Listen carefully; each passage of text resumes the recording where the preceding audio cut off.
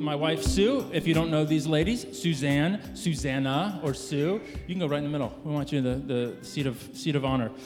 We are going to continue our series this morning on identity on the 40 Days of Purpose. We've been in a series where we've been going through the realities of what is it to ask the question of what's my purpose?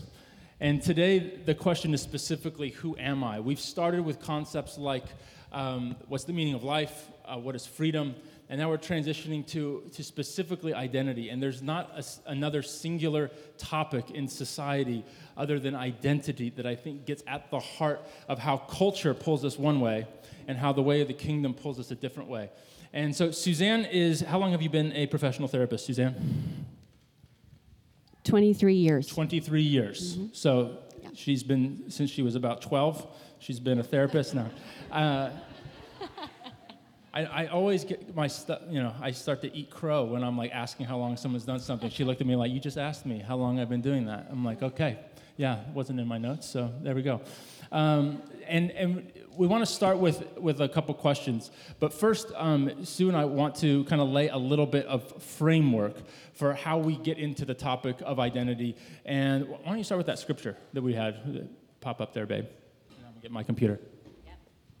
So if you're following along on your phone and or your Bible, you happen to bring that, we are reading from John. It's John 10, and we're reading about the Good Shepherd. Truly, truly, I say to you, he who does not enter by the sheepfold by the door, but climbs in by another way, that man is a thief and a robber. But he who enters by the door is the shepherd of the sheep, and to him the gatekeeper opens. The sheep hear his voice, and he calls his own sheep by name, and he leads them out. I am the good shepherd. The good shepherd lays down his life for the sheep. He who is a hired hand and not a shepherd, who does not own the sheep, sees the wolf coming and he leaves, and the sheep and flees. And the wolf snatches them and he scatters them. He flees because he is a hired hand and cares nothing for the sheep. But I am the good shepherd. I know my own, and my own know me. Just as the Father knows me, and I know the Father, I lay down my life for the sheep. Yeah, so the three-pronged focus of this series has been that the church and the people that follow Jesus have a real simple focus, and that is to be with Jesus, to become like Jesus, and to do what Jesus did. Be with Jesus is worship, become like him is discipleship, and do what he did is the focus of mission. And so we're transitioning from the concept of worship and being with him into the identity element of the formation process. Becoming a disciple is really about discovering the fullness of your identity. And Jesus ultimately gives us this identity of being like him, being in Christ. And at the same time, he keeps giving us throughout Scripture these images. And the sheep image is one that's, we actually should be offended at. Sheep are the stupidest animals on earth. And every time I think of a sheep now, after listening to a wonderful Israeli man tell us about it in Israel, I go, oh, it's like God's divine hilarity, to quote our prayer earlier, is that he continually, by calling himself shepherd and us sheep, is reminding us of how smart we are. And they are the stupidest animals on earth. They cannot care for themselves. They can get very confused by voices, by what's threatening and what's not threatening. And Jesus comes in, and he says a few things. Ultimately, what we're doing each week is we're replacing lies with truth. And what Jesus starts with is that the voice is key. Discern the thief and the good shepherd. And then he goes on and says, knowing your name is a big deal. I know your name, and you've been named. He names you. He gives you an identity. That word yada we talked about a couple months ago literally is the concept throughout Scripture of how God wants to know us intimately. And then good shepherding is about ownership. He says that the person that doesn't own you, that hired hand, he has no skin in the game. He's going to run when danger comes. But the good shepherd, he's got ownership, and therefore he's willing to lay his life down for you. That's what good leadership looks like, what good shepherding looks like. You've got ownership. And so part of us in the world is us taking ownership And what Jesus starts with is, I start and lead by example. I lead by sacrifice. I lay my life down. And then there are these series of I am statements. It's not just here in this passage, but it's throughout these chapters starting in John 6. There are 7 I am statements that Jesus goes through. We're not going to do a full teaching on that today. I just want you to be aware of those I am statements because we're going to touch on that as we close. They're a big deal. So transitioning to Suzanne, why don't you just give us a little bit of your heart for the merging the spiritual, your spiritual life, and then being a professional therapist. And then Sue's going to start with the next question. But just give us a little bit of just how your process has been in just being a believer, a follower of Jesus, and then being a therapist, and just how you navigate those two realities. I know I've thrown you off. Wow, that's a huge question. Not prepared. Let's see. I went to Fuller Seminary to study psychology, so we had to take a year of theology with that. I came this close to getting a master's in theology. Darn it, one of my regrets, I didn't finish that one. But I love the integration of psychology and spirituality. They're not opposites. I don't believe in dialectic between those two. I think that God has given us, well, in the Hebrew, we're a whole person, so they always say mind, body, soul, and spirit. They always list all the things. Psyche is actually a Greek word, so that's kind of a Western culture idea to start psychology as a separate thing. But I love how our mind is made by God. The more you understand its complexity and all the different parts, it's phenomenal that sheep are stupid, but that's a metaphor. Like, we are actually extremely intelligent. We have the intelligence of God in us. We have the Spirit of God allowing us to think higher thoughts than any other animal, which is what sets human beings apart. So we have the ability to be self-reflective. We have the ability to know God, which is amazing. Like, if you've ever looked at an anthill, do you think one of those little ants has any capability of understanding that you're standing there watching over them? No, they have no idea that you're there. But he allows us, our little ant brain, like, to understand ourselves and that he's there, which is amazing. But then the psyche, like the body, it also gets broken. It gets split and broken into different parts when we kind of fall in birth into a broken world. And so then the study of psychology is both the different ways that people get broken.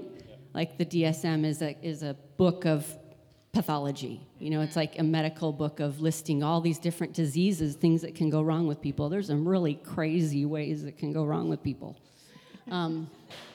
But then it's also about healing and trying to put those things back together again. Yeah, good. So in a way, psychology is like a microscopic study of brokenness and trying to put people together in their mind, the way doctors try to put people's bodies back together and pastors try to put people's soul back together, and mediators try to bring broken families together, and international peace mediators try to bring countries together, and architects build bridges to join countries and neighborhoods, and there's all kinds of professions that reflect bringing things together. Yeah, that's really good. Awesome. Well, you were going to ask her about identity. Why don't we start with that one, babe? So our main question today, which we're going to kind of go into littler parts of, is who am I and how do I define my authentic self? So everything is going to go back to that we tap into. But I'd love you to speak on, Suzanne, because you've observed the psychological world as well as the church world, and how you see those two different worlds identifying the concept of identity, or really defining the concept of identity, and then even so much into how race, how family, how culture impacts the transformation process of one's own identity within that. Big question. Yeah, huge question. You guys have 3 hours. Yes, for you. Yes. Let's see. So, what was the question? Okay. Talk about the difference of psychology between and the church. psychology and the church, how we define identity. Okay.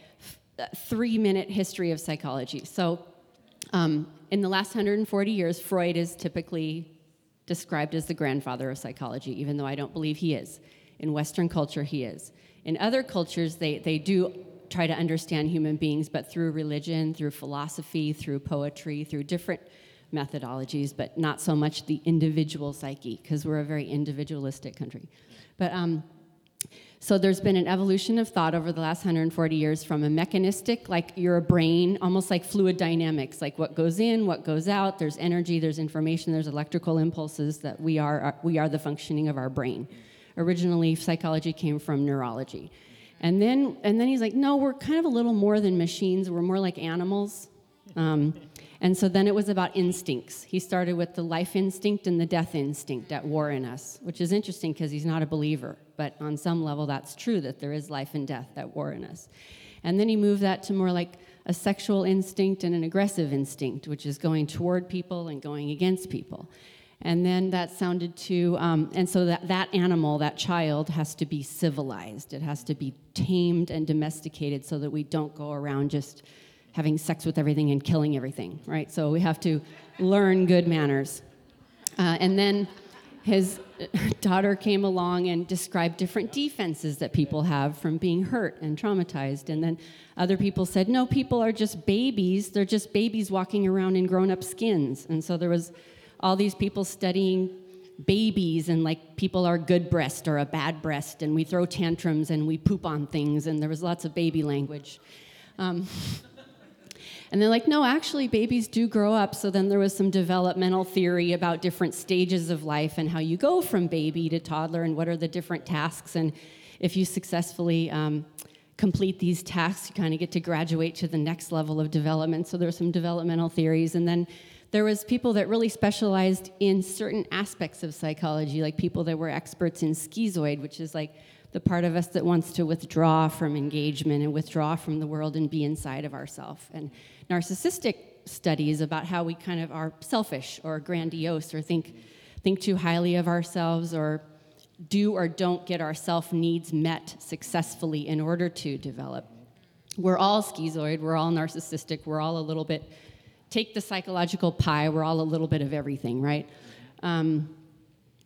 But lately, with the new research in attachment theory, which is that people need other people from birth to death, and observation of infants, there's a really good book called The Interpersonal World of the Infant, where as soon as babies are born, they are relational beings. They are not just blank slates that you're impressing upon. They are relational beings. You guys know that. Sprancy's right there. Yeah. So then there was a lot more like relational language and then talking about relational techniques, about how people are phobic or avoidant or obsessive. And now there's kind of lately is like the self is dissociative, which means in little parts, which means we have a multiplicity of selves. We have our angry self and our sad self and our sexual self and our bad self and our good self. And we say things like good me, bad me, not me. That I wasn't like myself yesterday. Or so we have different aspects of ourself that then mental illness would be when those parts of ourself aren't in harmony or don't communicate with each other. Into the extreme where people have multiple personalities. Actually, you can have like even male and female personalities. You can have different voices. You can have different blood types. You can have different body chemistry. Yeah, it's weird like how people can dissociate themselves. To the healthy person that has different self states that are all working together. So in Scripture, when it talks about the body being whole, it's talking about the church, but you could also read it on an individual level as like, there's a body of people inside of our head. It's called internal family systems or object relations, where we have a lot of different parts going on in our head. And the goal would be integration, so that not to eliminate any of them. In God's economy, He put to death our bad self. There's only a good self, and He wants to unite those all in good working order. So in a society can be judged by how it takes care of its least members, its most vulnerable members, the children, the elderly, the disabled. We could also say a church could be judged on how we take care of our most vulnerable members. And in our mind, how do we take care of our most vulnerable members? Like the parts of us that don't believe, or the parts of us that sin, or the parts of us that struggle with, trusting or whatever. So, lost my train of thought here. But follow-up question related yeah. to that. Am I going to throw you off? Okay. So you started clarifying this because it was going to be my follow-up. If you were just going to whittle down what you've observed, Yeah. the church says this is your identity. You Yeah. started towards that vein, right? Yeah. Where it's like you're a child of God, right? Yeah. You're a new creation. Your old self, your flesh is dead. You're now new and alive in Christ. Yeah. Now, if that's the definition of identity from the church or from Scripture, how would you weigh that up against all this history and research and the commoner's viewpoint of identity that you see in your therapy and so forth? Can you say that again? Sorry, I was thinking while you were... So if Jesus is defining identity in the Yes. church like this, how we just described, then how does that weigh up against all the research and then the practical lived out? Like when you see people come in, what they look at identity, who am I? How are they differentiating from that, even Christians, when they go into therapy? I think the goal is integration, and so all healing, all integrating has to be a gift from God, whether you're a believer in God or not. You know, there's a general spirit of God over all of humanity that gives people life and gives people healing. We all have immune systems that heal our body, whether you're a believer or not. We all have things in our mind that will heal us, whether you're a believer or not. So whether someone is a believer, like, okay, one example is there's a guy that comes into my office that's been married a while, a little bit bored in his marriage, is flirting with this lady at work and thinking about leaving his wife. Later, Zoom, end of therapy, he's not a believer, by the way. At the end of therapy, he decides to stay with his wife. And then in the conclusion, I ask him, what was your turning point in making this decision that you're going to stay with your wife? He said, I asked him what kind of person did he want to be. So it wasn't just like, well, which one do you think is a better fit for you, or which one do you think is going to make you happier, which is kind of some more modern psychology, is like just go with what makes you happy. But aspirational, he wanted to be a man that keeps his word and keeps his promises and didn't want to bail on his wife just because he was bored and kind of interested in this other woman. So appealing to his higher self, maybe in the sense that God has written now on all humanity, his conscience, his word is written on our heart, it says in Hebrews, even if they don't know him. There was his conscience saying, I want to be a better man. So I didn't appeal to God in that situation. Right.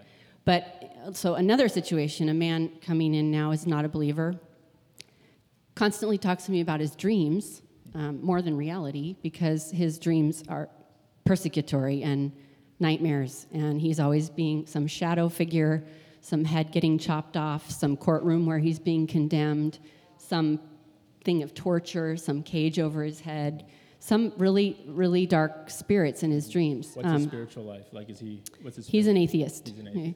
So then in talking about, I remember Jared's sermon on heaven is like a courtroom, and you've got a condemner and you've got an advocate. And I said, so what are you being accused of? Are you guilty? Are you innocent? Like, is anybody there advocating for you? Is anybody supporting you? Like, what's the outcome of this? Are you going to be guilty? He goes, I'm definitely going to be guilty. There's nobody there on my side. So, it's a deep dream. Yeah. So I said to him, well, are you a lucid dreamer? Like, do you have control over your dreams? Can you make your dreams go a certain way? He goes, yeah, I can influence my dreams. So next time you're in a situation where you're being chased or killed or accused, why don't you just try saying, this is kind of don't tell the state of California this, because my license is a secular license. My license is under the Board of Behavioral Sciences, so we're not allowed to proselytize. So we're not allowed to bring up God unless our client brings it up. But I said this dream could either be interpreted like this, and I gave him kind of a psychoanalytic interpretation, or it could be interpreted as a spiritual battle, and you're being condemned. And next time say, like, help me God, or help me Jesus, because there's only dark elements in your dream. There's no light. He goes, that's true. Now, I couldn't tell him as a person, say, help me God, because then that would be telling him to believe in God. He'd be like, I don't believe that crap. But in his dreams, we can play with that because that's unconscious, and he doesn't think that's me, that's not me, that's my dream, so he can play with his dream. So we can play with it like a toy and see what happens. I said, I'm really curious to see what happens in your dream if you just say that. Just say that. You know, you don't even have to believe it. So we can just play with things like that and see what happens. When was that? That was this week. So we don't know the outcome yet. No. This is the toy you're playing with right now. Yeah. And you're okay. Yeah. Keep us posted, please. Yeah. There was a lady that had 14 years of sexual abuse, and she described somatically a big black blob, like of cancer, just that was like sucking life out of her, and just felt like she was carrying it around inside for so many years. She drove by a sign at church. It was Halloween. It had a jack-o'-lantern. It said, like a jack-o'-lantern has the candle inside. It said, "Get the light inside of you." So she's like, "What does it mean, get the light inside of you?" So I'm like, "Well, you saw that on a sign at a church. Why don't you call the church and ask them?" She called and left a message to the pastor. "What does it mean to get the light inside of you?"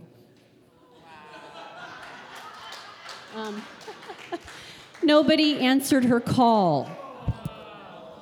I had to apologize for the church. Like, "I'm so sorry. You're like a low-hanging fruit that somebody didn't pick." I said, do you mind calling again, or maybe call a different church and ask them? Because I can't say, "Call my pastor."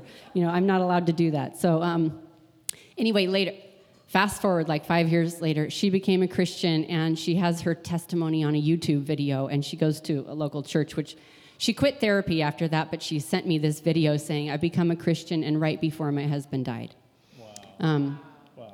Anyway, the thing about attachment is that we need people, we need relationships, and rather than being like we are a machine that needs to be fixed or an animal that needs to be tamed, we are a child that needs to be held. Mm-hmm. And if you notice at a wedding, that's the moment when the daughter gets handed over to the groom, is when the dad, I just saw a wedding yesterday online, the dad releases her and gave his fatherly blessing, and she's no longer his daughter as much as she is now her husband's wife. And so I think we are all God's children, and then some of those developmental stages in psychology are really interesting if you apply them to spirituality. Like the first stage of baby is trust versus mistrust. You can't build on things unless you get that. Then the next stage is, are you going to have autonomy and say, "Is it okay to be me?" Or shame, "It's not okay to be me." Yeah. The next stage is about guilt. So if you successfully pass these stages, you grow. If you don't successfully pass these stages, you get stuck. That's where you need healing.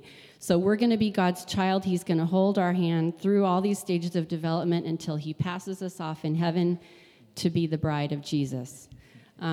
If you imagine, this is my creative project that I would love to do, is imagine the face of Jesus. And now imagine that as a female that looks exactly like him but different. You know how brother and sister can kind of look. So like the female face of Jesus. And then it's one of those posters that's made up of tons of little tiny photographs. And each photograph is a believer. And all the believers make the bride, and God hands us off to Christ.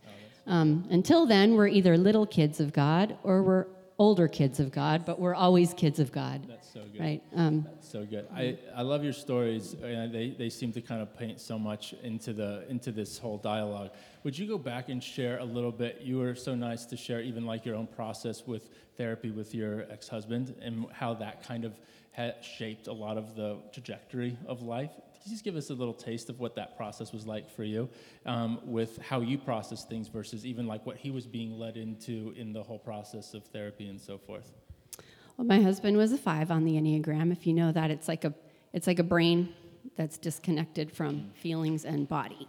So he had a hard time accessing his emotions. He had a hard time accessing his body. He would literally bump into the dining room table or hit his head on the chandelier because he didn't have spatial awareness of his body.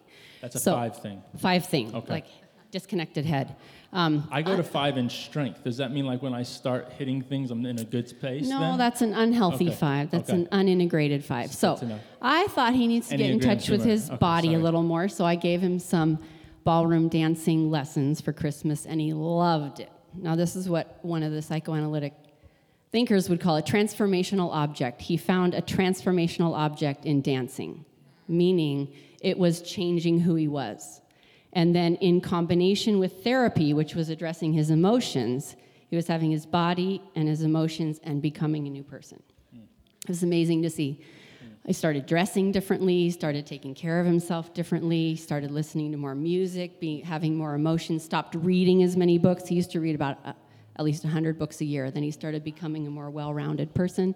But his therapist he chose was very well regarded in LA, an analyst, but not a Christian.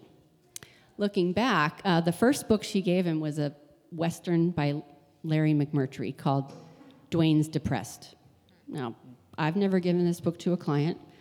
I don't know why she gave this to him, but it's about a man who's having a midlife crisis and who finds himself depressed and decides to leave his wife and walks away from his wife and finds himself by wandering around the dusty roads of Texas. And like, why did she give him this book?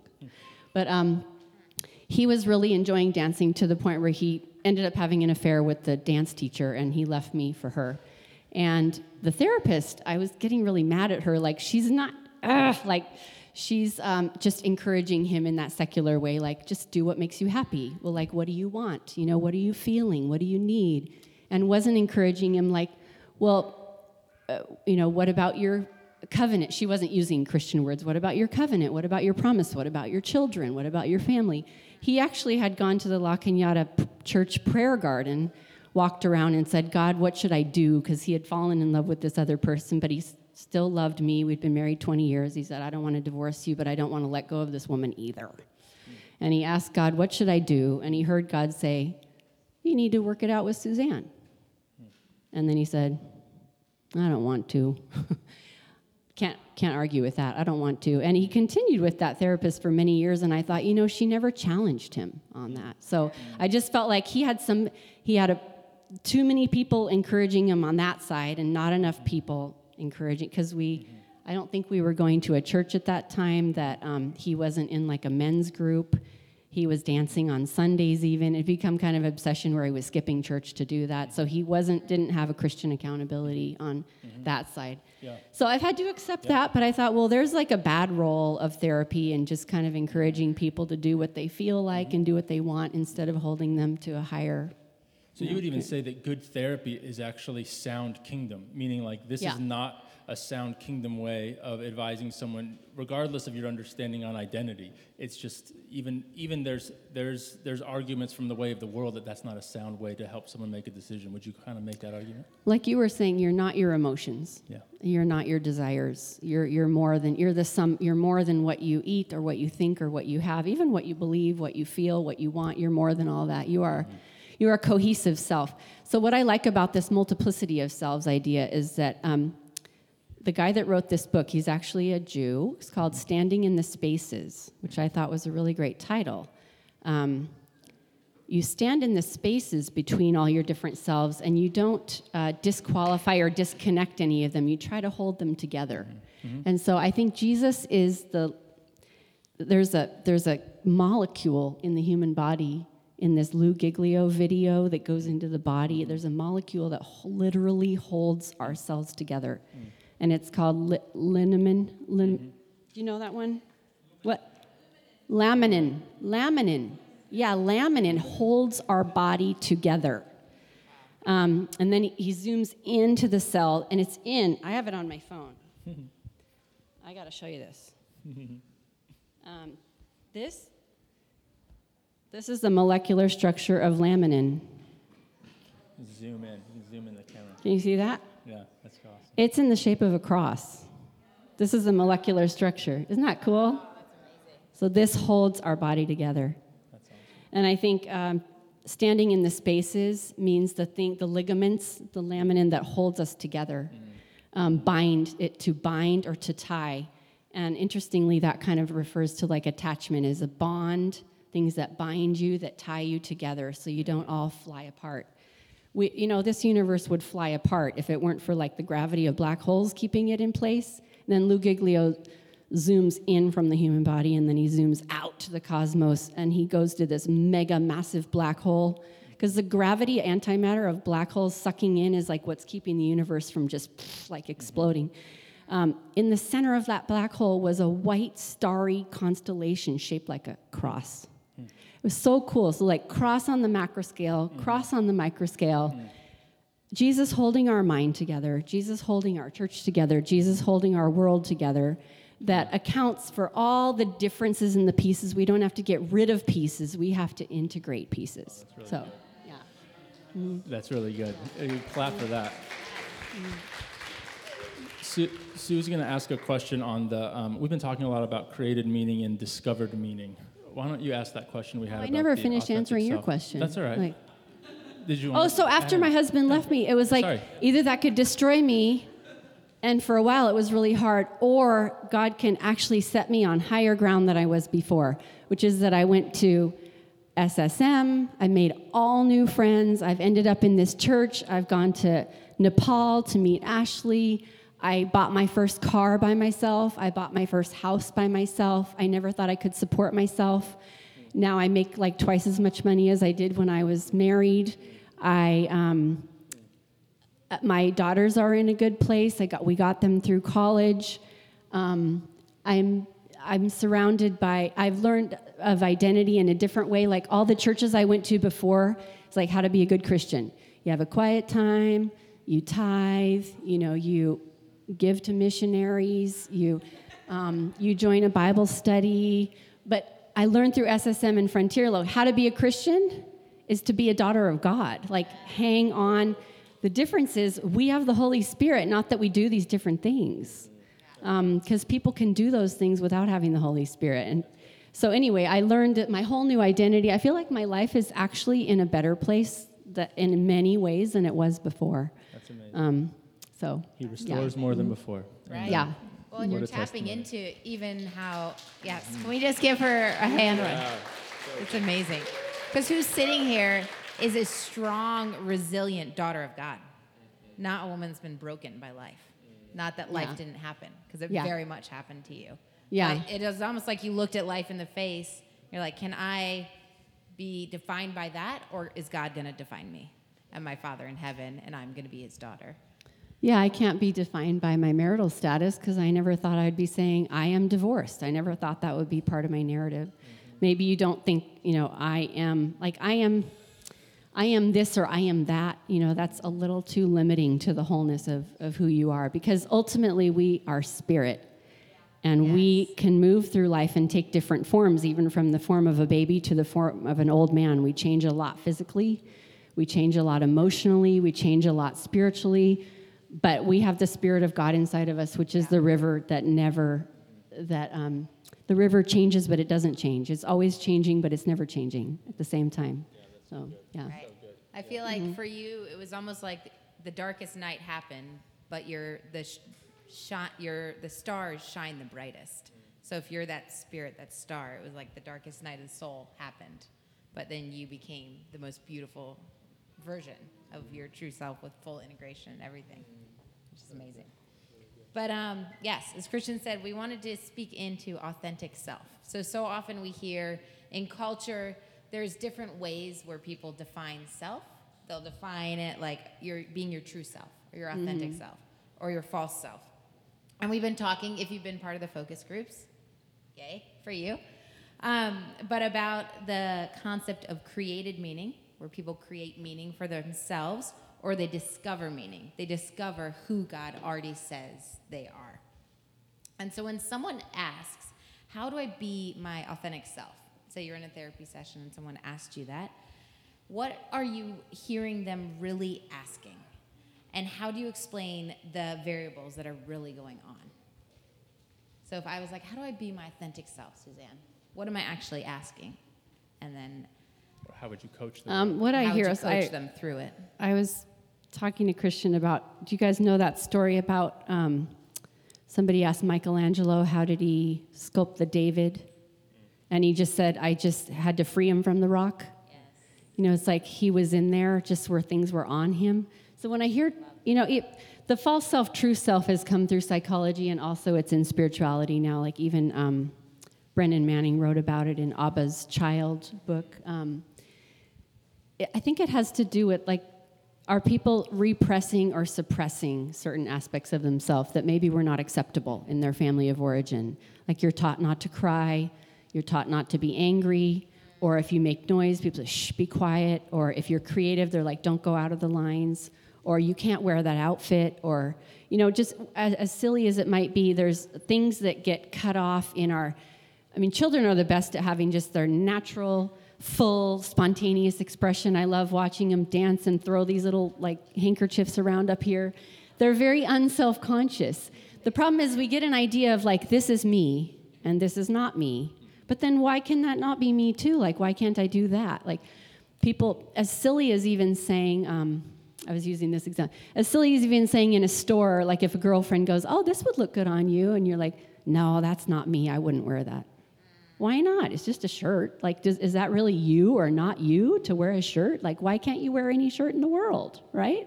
So the full me, the authentic me is probably like Jesus. He didn't define himself as having a certain personality, that's me or not me. Sometimes he went toward people. Sometimes he went away from people. Sometimes he went against people. Sometimes he was justice-oriented and angry. Sometimes he was compassionate and healing. Sometimes he's just kicking back and enjoying some wine at a wedding and laughing. Sometimes he's going away by himself to pray with the Father. Sometimes he's teaching. So he can utilize all the different thoughts, feelings, behavioral strategies, exemplified by all the different personality traits, all the different numbers on the Enneagram. He can be all of them at any given time because he is tuned in with the Father, saying, do this, do that, go there, don't go there. He doesn't ever say, oh, that's not me. He just says, that's not what my Father's telling me to do right now. Or he doesn't define himself except as being in communion with the Father. So when we say, this is me, that can be limiting. I think true self is being in touch with that the thinking, feeling, and the intuition in our body of what is God asking us or telling us to do right now, and then asking him for the courage to do it if it feels like that's not me. Oh, that's not me to go to India. Why not? What kind of me goes to India, right? Say that again. Mm-hmm. So being your true self is integrating the thinking, feeling, and behavioral. It doesn't get locked into just one pattern of that's not me or that's me. It's I do whatever God puts on my heart to think, to feel, to say, to act. Yeah. You mentioned not without a filter, but when we were chatting, filter is key. Thank you, God, for filters. Yeah. When we were chatting earlier, you had mentioned the difference between personality and maybe personhood as some terminology. How would you differentiate that related to what you just said? Right, so you guys, on your video at the third session, you said hypocrite is a word for mask. Yes. Persona in Greek means mask. Putting on a mask. It doesn't mean trying to deceive people. It can mean more like who I think I have to be in order to get X. It's very unconscious. We put these on in our childhood. That's where our personality is formed in childhood. I have to be X. I have to be loving, or I have to be successful, or I have to be quiet, or I have to be creative, or I have to be pretty, or I have to be smart, or I have to be strong in order to be whatever, loved, accepted, approved of, admired, belonging in this family. So then you start to identify yourself with those things. So someone who's extremely identified with being successful might not try things that they don't know how to do or that they feel that they might fail at, even though every great person in the history of the world has had failure and learned from it, and that's how they got great, is by multiple failures. If you don't allow yourself to fail, you're actually limiting your growth. If you have to be beautiful in order to get attention, then hard news for you when you're getting older and getting wrinkles and gray hair. That's going to be a real death to your ego, right? If you put your identity in that. So the personality is a mask. I have to be this in order to get this. So personhood is just the fullness of being able to be or do or think or feel or act in any way that doesn't have a constraint to it. It has freedom. Where there's the Lord, there is freedom. Yeah. That's really good. You gave this great example when you were, you kind of did a little sabbatical and went over to Israel, and then you took a class, like a Torah school, you said, in Jerusalem. Would you share that story? Yeah, there's a really cool school called Aish HaTorah in Jerusalem that is well funded by the Jewish community to be a teaching place for tourists and local. I was the only American tourist in the class, but it's mostly visiting and local Jewish people and scholars rabbis from around the world. So I went to several of the classes there, which was just really fascinating in Jewish thought. I took a class on Genesis and on the end times and on feminism. And then this one guy going, I went to this one rabbi saying, I went to an international conference, and I can't believe these Christian scholars, they don't know their Hebrew. You know, they misinterpret in the passage where God is speaking in the burning bush where he says, what's your name? And then he says, I am who I am. That's what we always say, I am who I am, or I am that I am. He goes, they got the verb tense wrong. Can't believe everybody's agreeing on the wrong thing. It's I will be who I will be. Wow. Because that's A, it's an ongoing verb, and B, it can never be predicted. Wow. So even though we need to identify patterns in personality to think that it helps us understand people, to see patterns, oh, that's like what Ashley does, or that's like what Max is. But actually that is limiting because you can't, I am presumes that you could know somebody. Oh yeah, I know Joe, he's like this and this and this.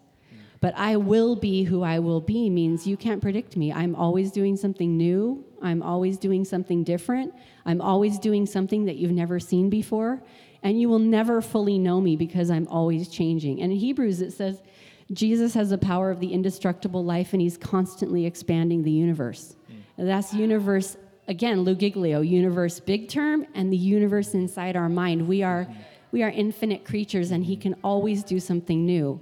And people can never fully know us either. Like, we're always changing and evolving as well. So I will be who I will be, and that don't put me in a box. Babe, did you hear that? Yeah, you can't I heard predict that. me. I will be who I will be.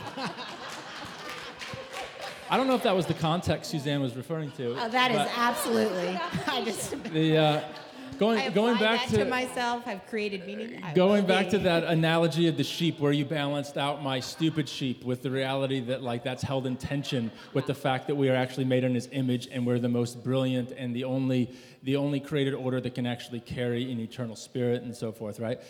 At the same time, we have a God that is, I will be who I will be, who is always changing, and yet he says, I'm the same yesterday, today, and forever, that you can trust me, that I'm always a loving God, and you don't have to think I'm a loving God that sacrifices for you and wants you, and you can trust now, and I'm going to beat you with a stick here, right? So that sense of I will be who I will be is actually more about I want you to walk with me, and I want to walk with you. And for you to have intimacy with me requires you not to just think because of one encounter that you now know me forever and you can put me in that box. You actually have to continue to walk with me and let me walk with you.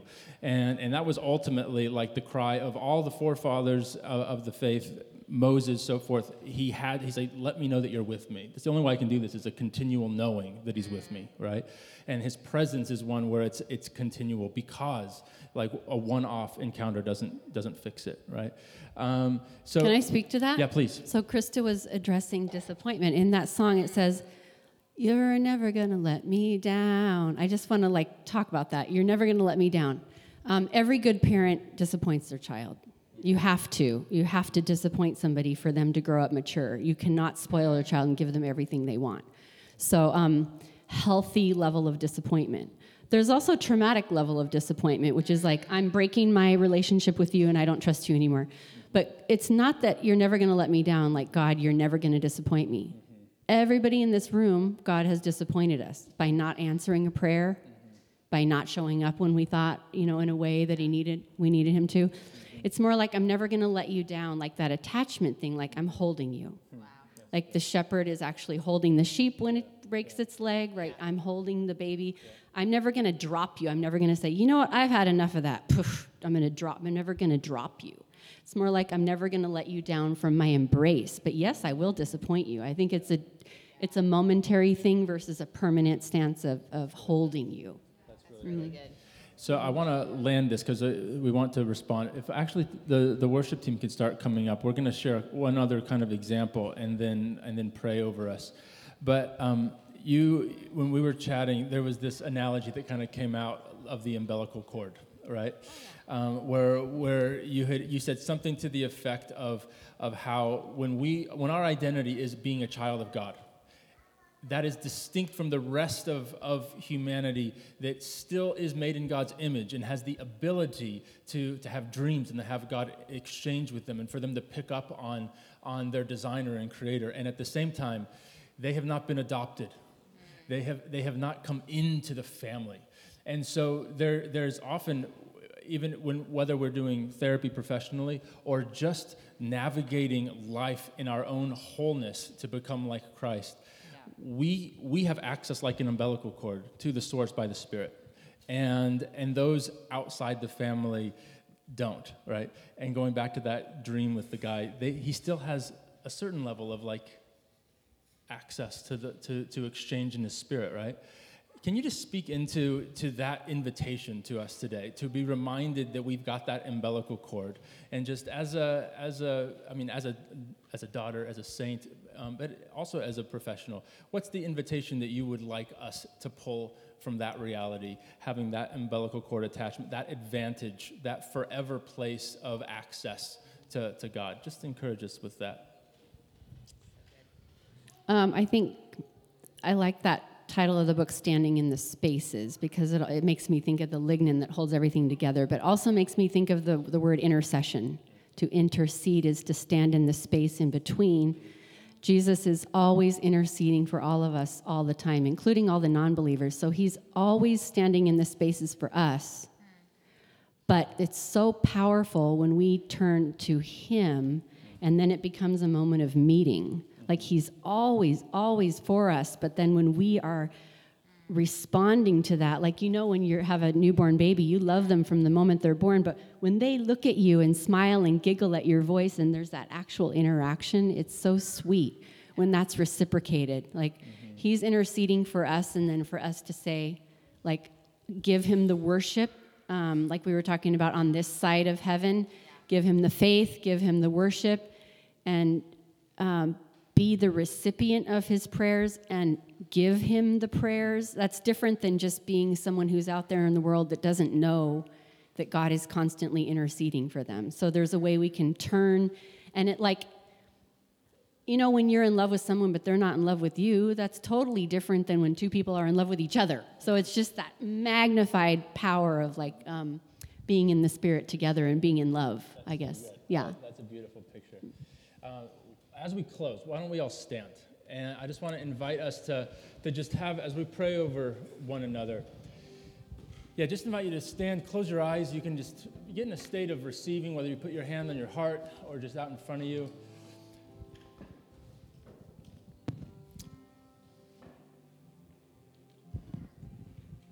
And Father, we just ask that you would remind our spirits that you are a good shepherd. When you say, I am,